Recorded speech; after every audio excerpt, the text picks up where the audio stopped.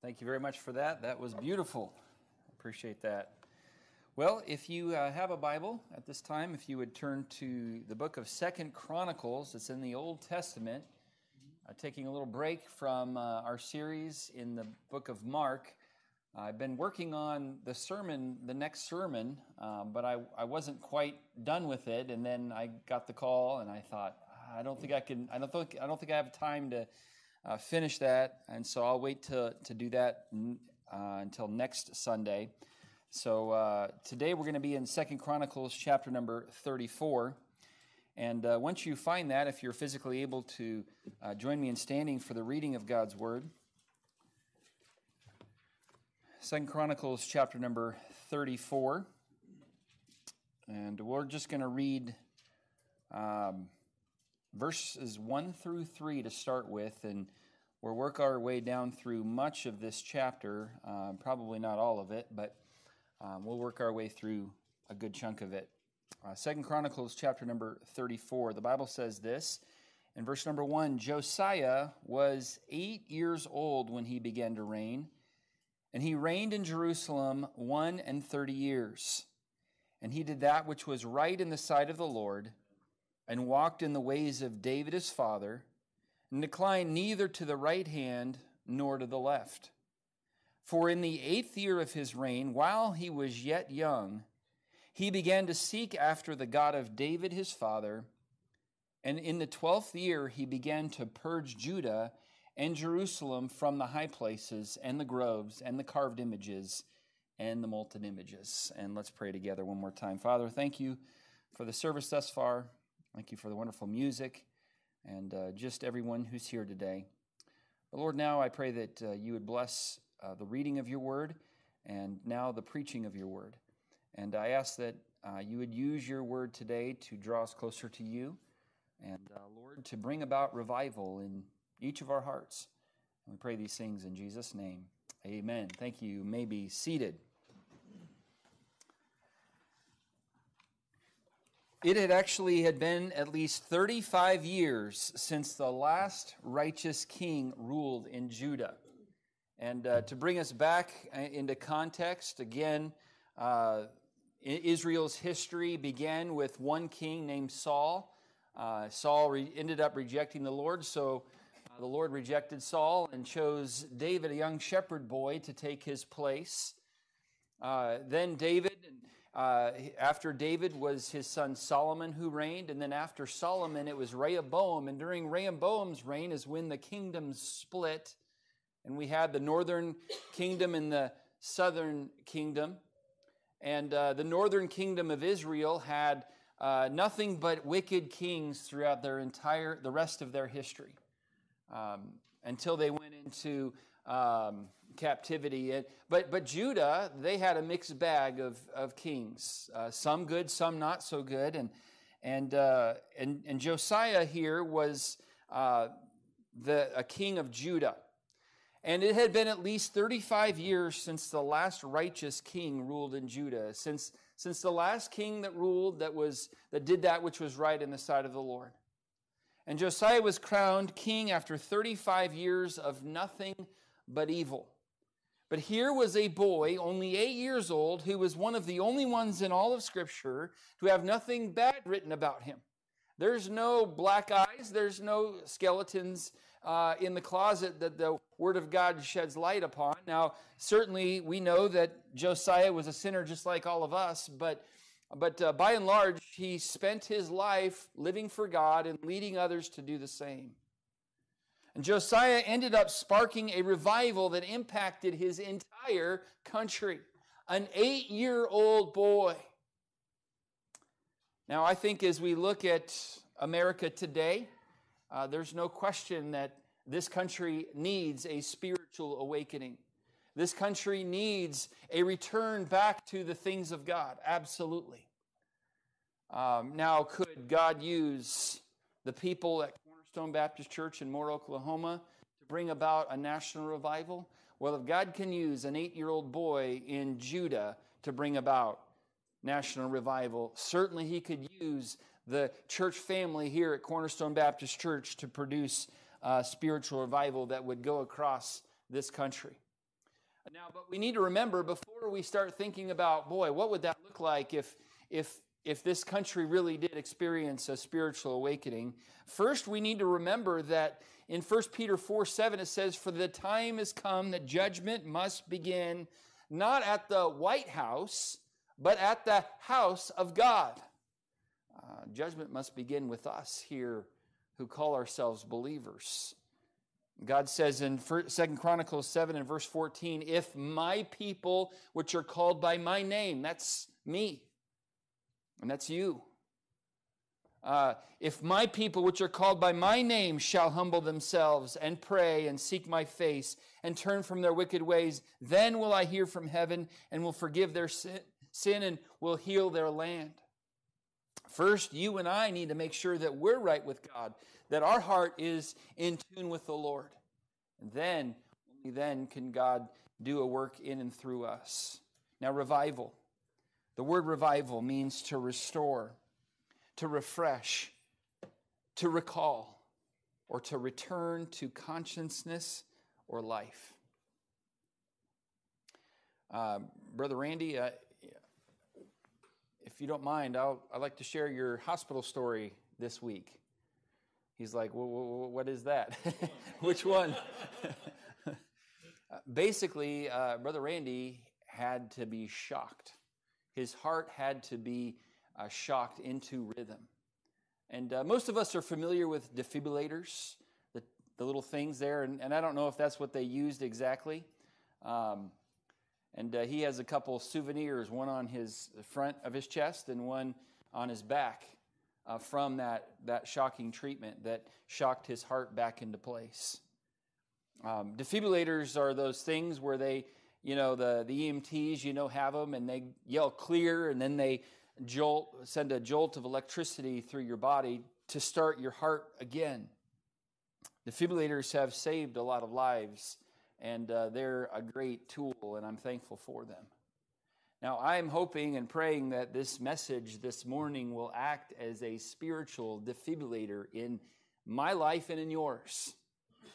I'm not saying that we're all dead spiritually, but perhaps we could use a little revival. Perhaps we can use a spiritual jolt to get us back into spiritual rhythm, like what happened to Brother Randy this week. Josiah was a young man who was used by an almighty God to bring about a revival in his land because Josiah was committed to at least 4 specific priorities, the priorities of revival. And do we have that up on the screen? There we go. I thought we did. The priorities of revival. And so today we're going to be looking at 4 priorities that Josiah focused on and that we need to focus on as well if we're going to experience personal revival that will hopefully, God willing, lead to revival that would spread throughout our community and perhaps throughout our nation. But first and foremost, we need to make sure that we have personal revival before we ever are concerned about the other. What did Josiah focus in? What were the priorities of the revival that took place here in Judah in 2 Chronicles chapter number 34? Notice first of all here as we walk down through this passage, number 1, the priority of a personal walk. The priority of a personal walk. Josiah was 8 years old when he began to reign. And verse number 2 says, "And he did that which was right in the sight of the Lord," and here it is, "and walked in the ways of David his father, declined neither to the right hand nor to the left, for in the 8th year of his reign." Now he was 8. What is 8 plus 8? Can somebody help me with that? 16. Do we have any 16-year-olds in the house today? All right. We have one, Katie. So you're wishing there was others, right? Because it was like, I don't want all the spotlight on me. I get it. But at 16 years old, okay, so still as a young man, it says, in the 8th year of his reign, while he was yet young, he began to seek after the God of David, his father. And in the 12th year, and we'll get into that in a moment here, but here as an 8-year-old man, young man, he did that which was right in the sight of the Lord. And as a 16-year-old young man, he really began to seek after the God of David. Now, as I was thinking about this, really, if anybody had ever had an excuse to walk away from God and his word, it was probably Josiah. If you think about it, his father and his grandfather were terribly wicked. I mean, he did not have a good upbringing. He wasn't like raised in a preacher's home or anything of that nature. His dad and his grandpa were horribly evil. If you go back to chapter 33 here, if your Bible's open to 34, go back to 33 and look in verse number 1. Okay, Manasseh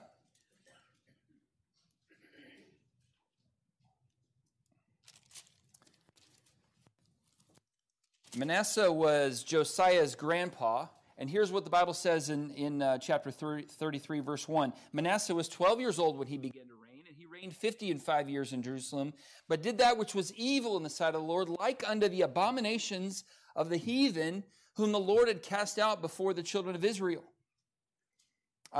Pick it up in verse number 9.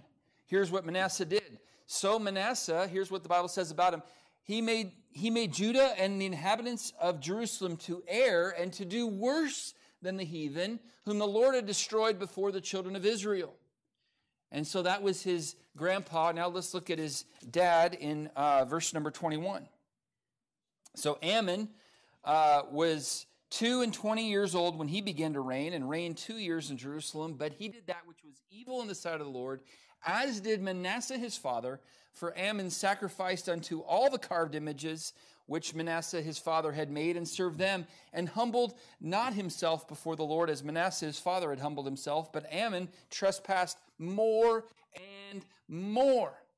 So you can see here, as Josiah here is an 8-year-old young man, he probably heard about his grandpa, and his grandpa did horribly wicked things. He did humble himself toward the end of his life, and then Ammon, Josiah's dad, takes over, and the Bible says here he trespassed more and more.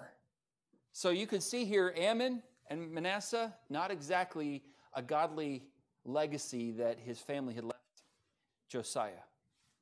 So Josiah was kind of doomed to live an ungodly life, right? Well, obviously we know that doesn't happen. See, environment is something, but it's not everything. And your upbringing is something, but it's not everything. And we ought not to be completely defined by either our environment nor our upbringing. And Josiah, he could have used that as an excuse, no doubt. He could have used his environment and his upbringing as, I must probably follow in all of their footsteps. Now, certainly the example of mom and dad is absolutely critical and important. But young people, you all have a free choice too. And Josiah here had a free choice, and he chose to instead follow the Lord instead of the example of his dad and grandpa. He also did not use his youth as an excuse either. He's like, well, I'm young. I might as well live it up while I'm young. Josiah said, you know what? Right now I'm going to start getting serious about my relationship with God. And I hope you young people start getting serious about your relationship with God now while you're young. Don't wait until you graduate high school and start your life. Don't wait until you get married and have a family and have a career and the mortgage is paid off before you... No. Get serious about your relationship with God right now. God used young people to accomplish great and mighty things as throughout history.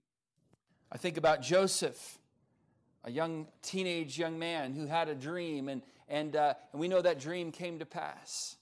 David was a young man, a young shepherd boy who went up to Goliath as a young teenage boy, this giant of a man who no one was willing to fight. See, God is able to use young people, and I know society kind of says, yeah, you're just too young. You just got to get back to your video games and your texting and your social media and let us do the real things. No. God never has a time when, you can start doing something for God. Here he used an 8-year-old boy to to accomplish great things for God. He used Daniel. He used Timothy, Josiah. We're all used by the Lord. So teenagers, please don't ever let anyone tell you that you are too young for God to use. You're never too young and you're never too old for God to use you. And Josiah chose for himself that he would walk after the Lord, and we must all choose for ourselves who we will walk after. It was Joshua who said, "And if it seem evil unto you to serve the Lord, choose you this day whom you will serve. Whether the gods which your fathers served that were on the other side of the flood, or the gods of the Amorites in whose land you dwell. But as for me and my house, we are going to serve the Lord." And may the Lord help us to be like Josiah and say, you know what, maybe my upbringing wasn't amazing. Maybe my parents weren't perfect, but I'm still going to choose to follow the Lord and do what's right. Micah 6:8 says this, "He hath showed thee, O man, what is good, and what doth the Lord require of thee, but to do justly, and to love mercy, and to walk humbly with thy God." Josiah said, I'm going to walk humbly with my God. I'm going to seek after him. It was Enoch in Genesis chapter number 5 and verse 22 who walked with God after he begat Methuselah 300 years and begat sons and daughters. And Enoch walked with God, verse 24 says, and he was not, for God took him. So Enoch had a walk with God. There's something about a personal walk with God that you can't, the other things are important, but you've got to have a personal relationship with the Lord. In Josiah's personal walk, he declined, according here back in chapter 34 of in verse number 2, it says at the end of that, he declined neither to the right hand nor to the left. In other words, he stayed on the straight and narrow. He didn't get distracted. He didn't veer off course. He stayed where he was supposed to go. There's been many times in my life where I've strayed from the right path, and I've always regretted it. I've shared the story about me when I was in my truck. When I first got my truck when I was in Bible college, I got my first truck. It was a Ford Ranger sport pickup truck. I thought because I have a truck, I automatically have four-wheel drive. I didn't have four-wheel drive, but I thought I did. And so I asked my friend if he'd like to go off-roading with me. He said yes.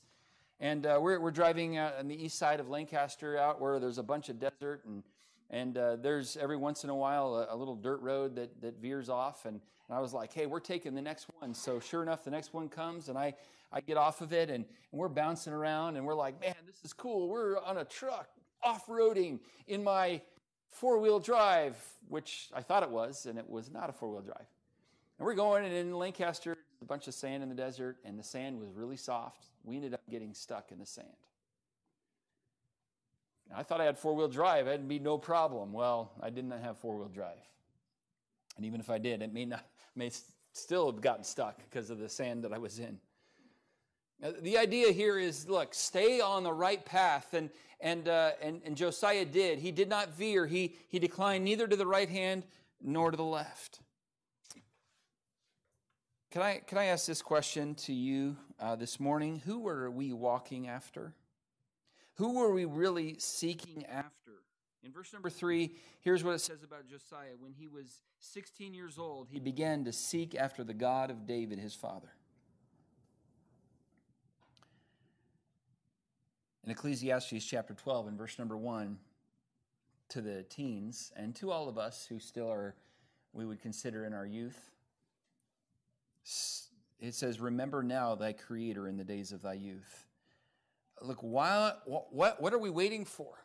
Start seeking him now. Isaiah 55 and verse 6 says, seek ye the Lord while he may be found. Call ye upon him while he is near. Josiah had a personal relationship, a personal walk with God. And that's what kind of led to the other things here. But if we don't get this, if we don't have a personal walk with God, a personal relationship with him, where we spend time with him each and every day, where we get into God's word and we're spending time learning who he is and learning how we are to be living.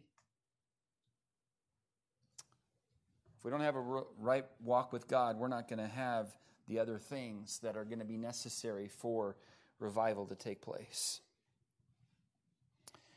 Josiah's personal walk, he made it a priority.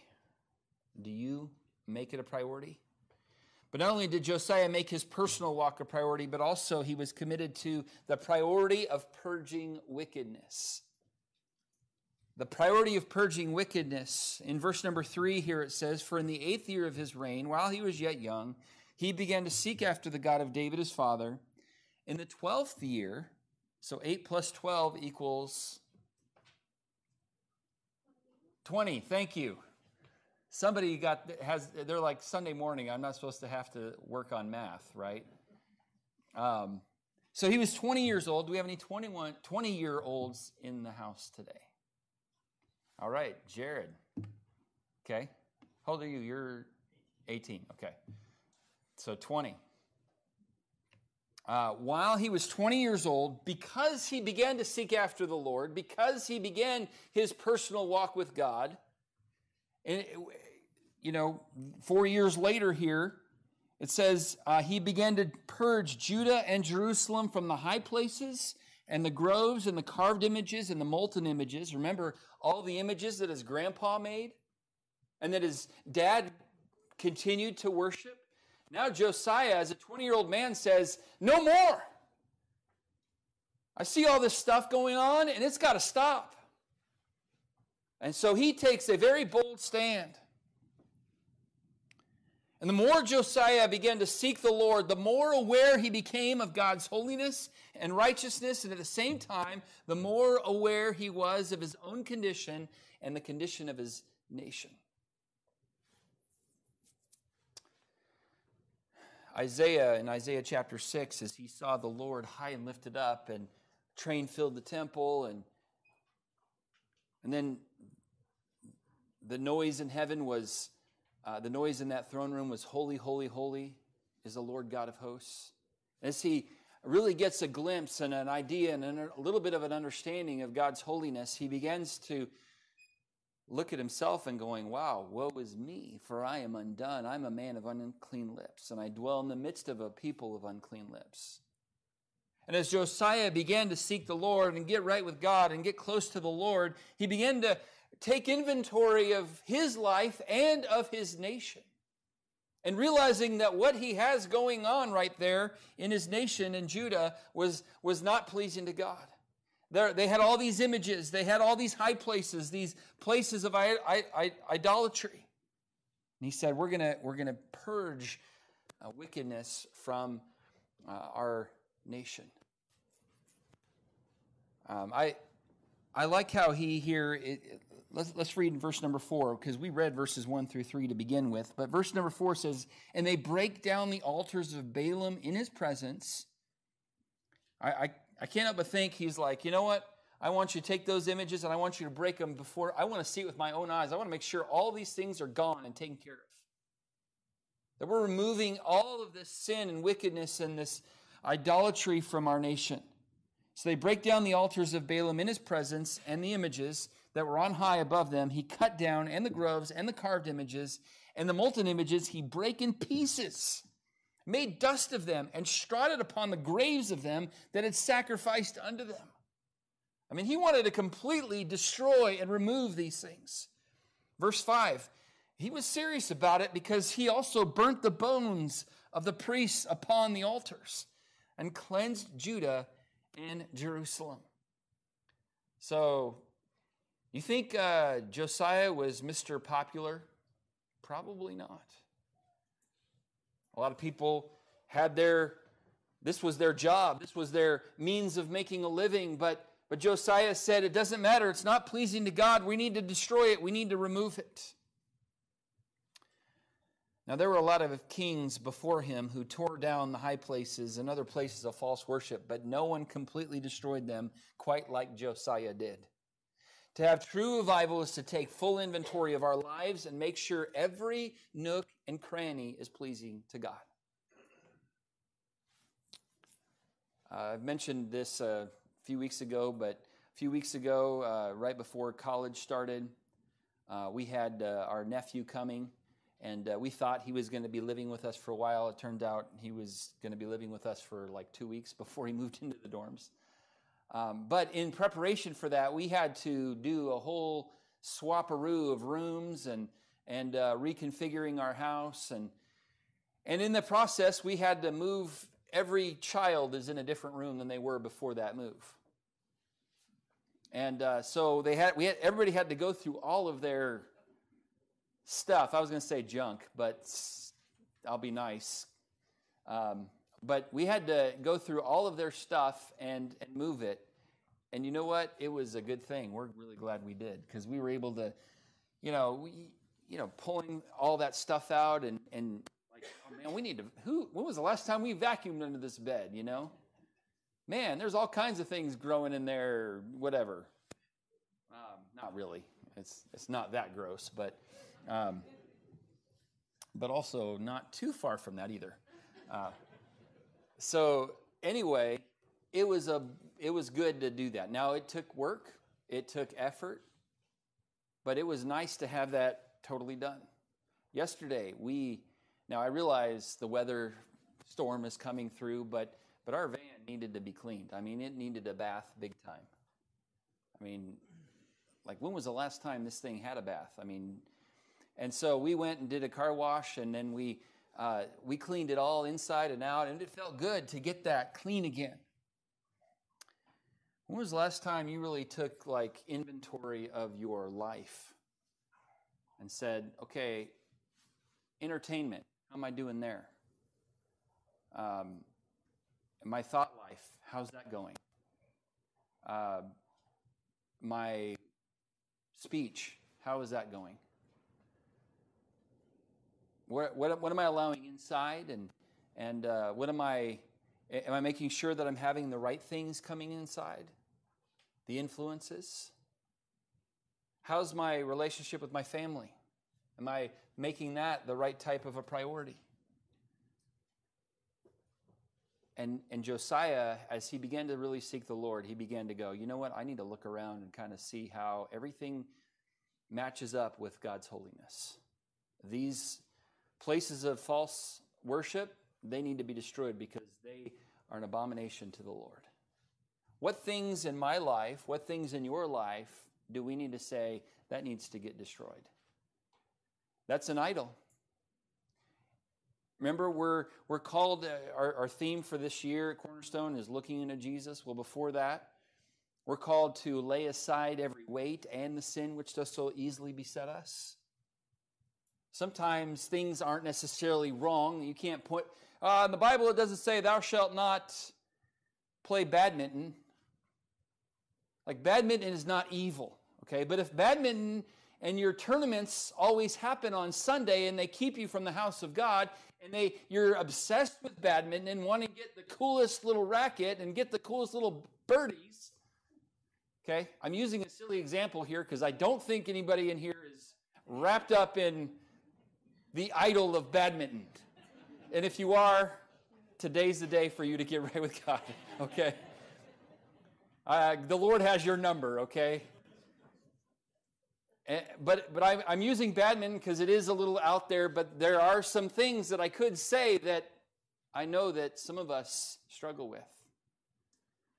And we get consumed with it, and it consumes our time, our money, our heart. And we neglect the things of God for it. Friend, that's an idol. I don't know how else to tell you. That's an idol.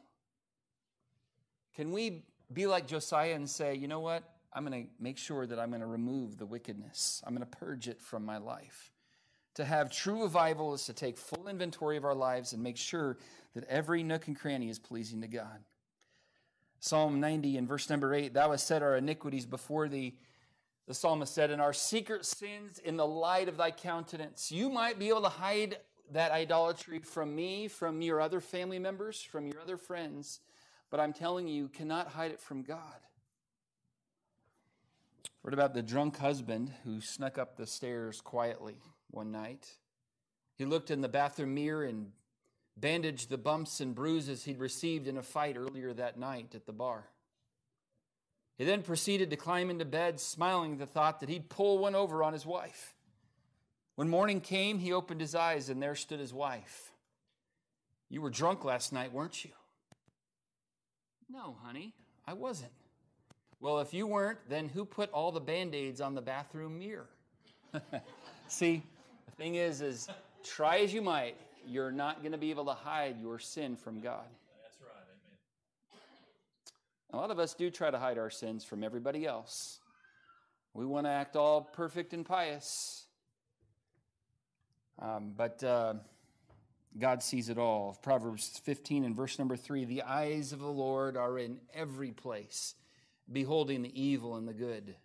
Proverbs 5 and verse number 20, for the ways of man are before the eyes of the Lord, and he pondereth all his goings. So Proverbs 28 verse 13 challenges us. It says, he that covereth his sins shall not prosper. A lot of times we like to hide those things and sweep it under the rug. One time we asked one of our children to sweep our floor, and they did. They swept the crumbs underneath one of the rugs. I'm like, no, we're not getting rid of the crumbs. We need to get rid of the crumbs. Okay? But as believers, we like to just kind of hide it, keep it there for when we need it again. But the way to really purge wickedness from our lives is, it says here, he that covereth his sin shall not prosper, but whoso confesseth and forsake them shall have mercy. That's Proverbs 28:13. That's a great verse to memorize. Whoso confesseth and forsaketh them shall have mercy. The way to really purge wickedness from our lives is to admit that it's there. I know sometimes we don't like to admit these things, that there's idolatry, that there's sin, there's wickedness in our lives, but the thing is, we're never going to have mercy if we keep pretending like we're perfect. The truth of the matter is, folks, let's be honest, none of us are perfect. And Paul said that he's the chief of sinners. Now, I know he's dead and gone and he's in heaven, and it's not like I can have a debate with him, but I'd like to debate with him and say, actually, you haven't met me yet. I feel like, you know what? But the thing is God's grace is greater than our sin. And no matter how much sin, God's grace is greater. But we need to admit that it's there, and then we need to abandon it. So admit that it's there and then abandon it. Get rid of it. Purge it from your life. Don't just put it in a corner so that you can pick it up next time you think you need it. See, admit it and then abandon it. Amen. And that's exactly what Josiah did. He said, we're going to get rid of it. We're going to break these things down. We're going to burn the bones of the priests that sacrificed unto these idols. Like, we're going to do a complete, thorough cleansing. And look, we're not going to have real revival if we're not willing to take this step. If we want to keep our sin, keep the weights that hold us and hinder us in our Christian life, you go ahead, but don't complain that there's no revival. If we're going to have revival, we need to have a personal walk with God. We need to have a purging of wickedness. And then thirdly, we need to have the priority of the place of worship. Pick it up in verse number 8. Now, in the 18th year of his reign, okay, so 8 plus 18 is what? 26. Do we have any 26-year-olds in the house today? I'll be 26, okay? I'm close enough. I'll represent the 26-year-old, okay? I'm close-ish. I'm just a few years removed from that. Maybe 19 years removed from that, but that's different. All right, so here we have a 26-year-old Josiah, and here's what happens when he was 26 years old. It says, when he had purged the land and the house, he sent Shaphan and the son of Azaliah and Maaseiah, the governor of the city, and Joah, the son of Johash, the recorder, to repair the house of the Lord his God. And when they came to Hilkiah, the high priest, they delivered the money that was brought into the house of God, which the Levites that kept the doors had gathered, the hand of Manasseh and Ephraim, and all the remnant of Israel, and of all Judah and Benjamin, and they returned to Jerusalem. They put it in the hand of the workmen that had the oversight of the house of the Lord. They gave it to the workmen that wrought in the house of the Lord to repair and amend the house. And I keep reading here, and I'll let you kind of keep reading maybe later on. But here's the deal. According to Jewish chronology, it had been 218 long years since the temple had been repaired. Wow. Over 2 centuries that the temple had laid in ruins. And now Josiah, as a 26-year-old man, says, we're going to put a priority on the house of God, the place of worship, once again. And he made that place of worship important once again in his life and in the lives he had influence over. In our day, the place of worship is the church. And if we're going to experience true revival in our lives, it will only come through the local church. Now, I realize I'm speaking to people who came to church today. But I also know that the devil would love to sidetrack each of us so that Sunday mornings, Sunday nights, Wednesday nights become very optional. That's right. Amen. Can I just encourage you as your pastor this morning to never let church attendance become optional for you? Not because somehow I need you to be here so that there's a crowd to preach to. Now, certainly that is a lot more fun than preaching to empty seats. I remember one of the things I hated most about COVID. Now sure, people getting sick is something that I didn't really love and all of the other things, but I really hated preaching to a camera. And so, yes, I want you here because it's a lot more enjoyable to preach to people. But that's not why I really, really want you here. Because I know that God somehow, and I don't have all of it I don't think we all understand the wisdom that God has in creating the local church and instituting it and all the importance that it is. But it is so important for you to be here. Yes, to receive, but also to give, to provoke one another to love and to good works, to encourage me, so that I can encourage you. I need you to be here, and you need me to be here. We need each other here. By the way, the church was a priority to Josiah, but it was an even bigger priority. I mean, the church, the place of worship was a priority to Josiah. But when we talk about the New Testament church, it was a priority to Jesus, so much so that he actually gave himself for the church, and he shed his own blood for the church. So if it's that important to Jesus, can't we come back on Sunday night? Or in this case, today, Sunday afternoon? Wednesday night? Can't we make a time for the Lord and for what he gave his life for? Can't we make time for that? A pastor in Kentucky wrote this regarding the church. He said, football in the fall, basketball in the winter, baseball in the spring and summer. This pastor has been an avid sports fan all his life, but I've had it, he says. He says, I quit this sports business once and for all. You can't get me near one of those places again. Want to know why? He says, every time I went, they asked me for money. The people with whom I had to sit didn't seem very friendly. The seats were too hard and not all that comfortable. I went to many games, but the coach, he never came to call on me. The referee, he made a decision which I could not agree. I suspected that I was sitting with some hypocrites. They came to see their friends and what others were wearing rather than to see the game. Some games went into overtime, and I was late getting home. Now, I will try to be mindful of that today, considering we have a shorter afternoon. But some games went into overtime, and I was late getting home. The band played some numbers that I had never heard before. It seems that the games are scheduled when I want to do other things. I was taken to too many games by my parents when I was growing up. I don't want to take my children to any games because I want them to choose for themselves what sport they like best. That's pretty ridiculous when it comes to sports, but you know what? That is the mentality of many people when it comes to church. And that's why the writer said in Hebrews 10:24, and let us consider one another to provoke and to love and to good works, not forsaking the assembling of ourselves together as the manner of some is, but exhorting one another, and so much the more as you see the day approaching.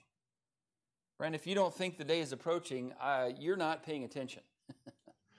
I mean, that's just the bottom line. The day is approaching.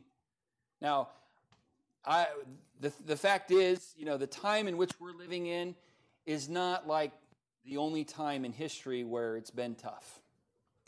There's been tough times. And so I do think the Lord could come at this time, but there's no guarantees that he's going to come during this time. But regardless, we do see that day coming when he will come back for us. And so that's the time for us to be more in church, to assemble together more and more, not less and less. That's right, amen.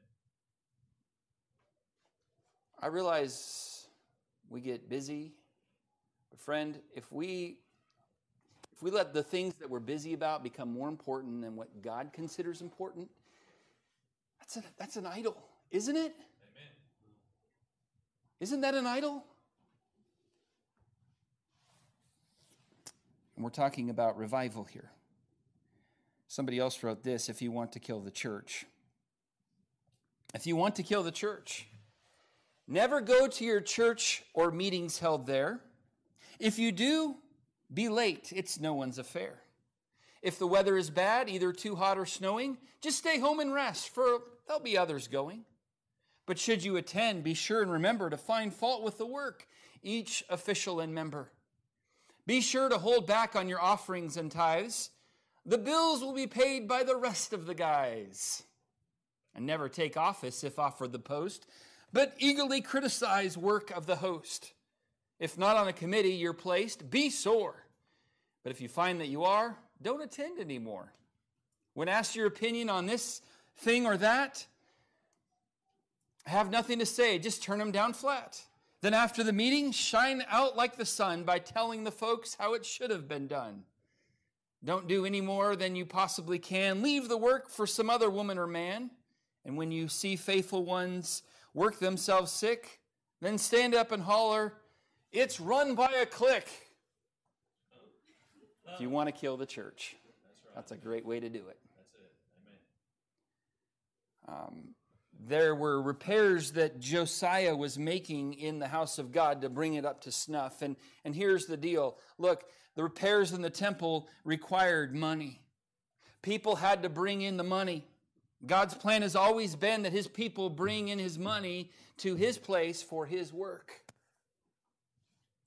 1 Corinthians chapter number 16, upon the first day of the week, let every one of you lay by him in store as God hath prospered him.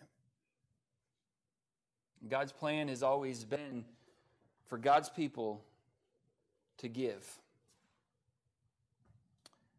Of course, he's not asking us to do something he wasn't first willing to do himself when he gave his only begotten Son on the cross of Calvary for us. And when he gave his very best.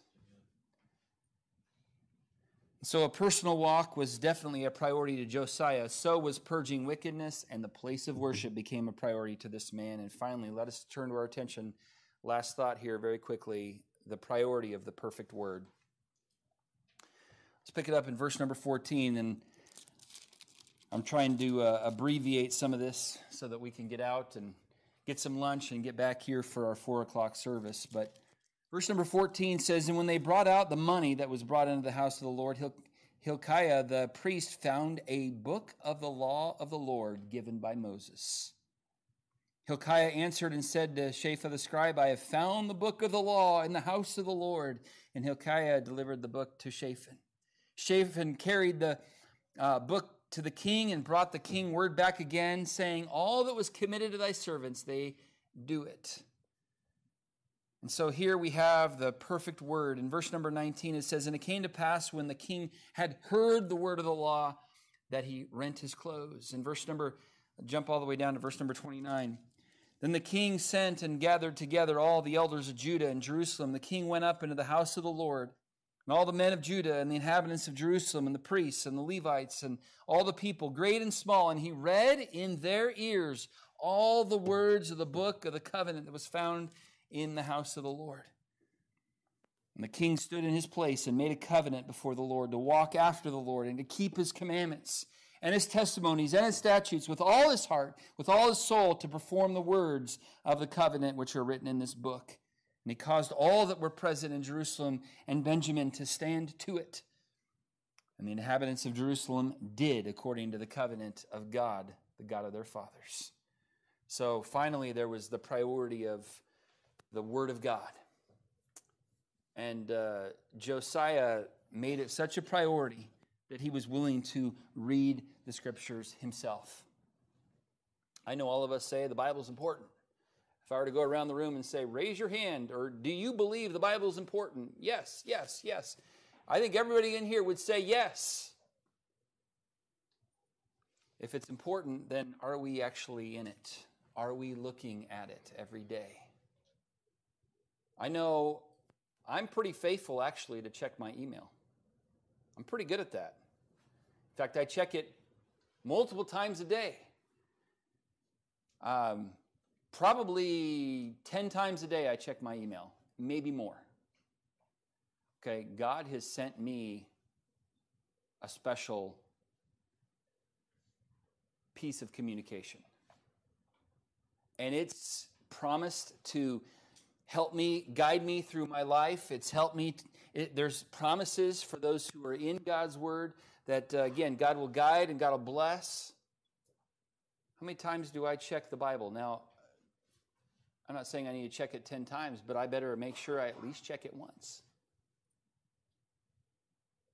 If I have time to check emails from JCPenney and Apple Computer and all the solicitations for sales and promotions and all these things, I'm pretty faithful to check all of those, but those don't have promises to bless my life and to guide and direct my life. Can't I take time to check the book that God has written? And can't you? I don't have time.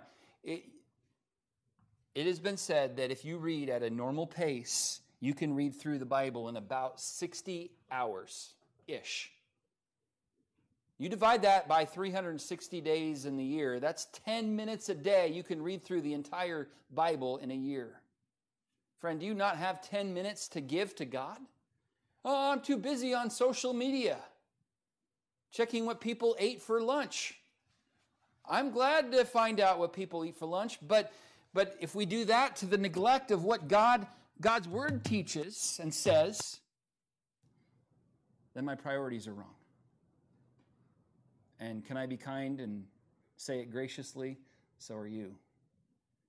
If that's your priority, you got to look at everybody's pictures and see what everybody else has to say, and you're not in the Bible yourself, your priorities are wrong.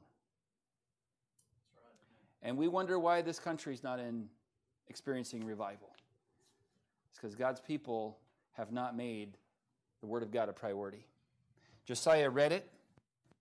I think I love this verse, and we're about done here. 1 Samuel 3:1 says, "And the word of the Lord was precious in those days." I don't know that the Word of God is precious by and large if you look at our culture as a whole. But may it be precious to us in these days, to where we take time with it every day. We get to know it, and it becomes precious to us. See, Josiah took time to read it, and then, praise the Lord, Josiah took time to respond to it.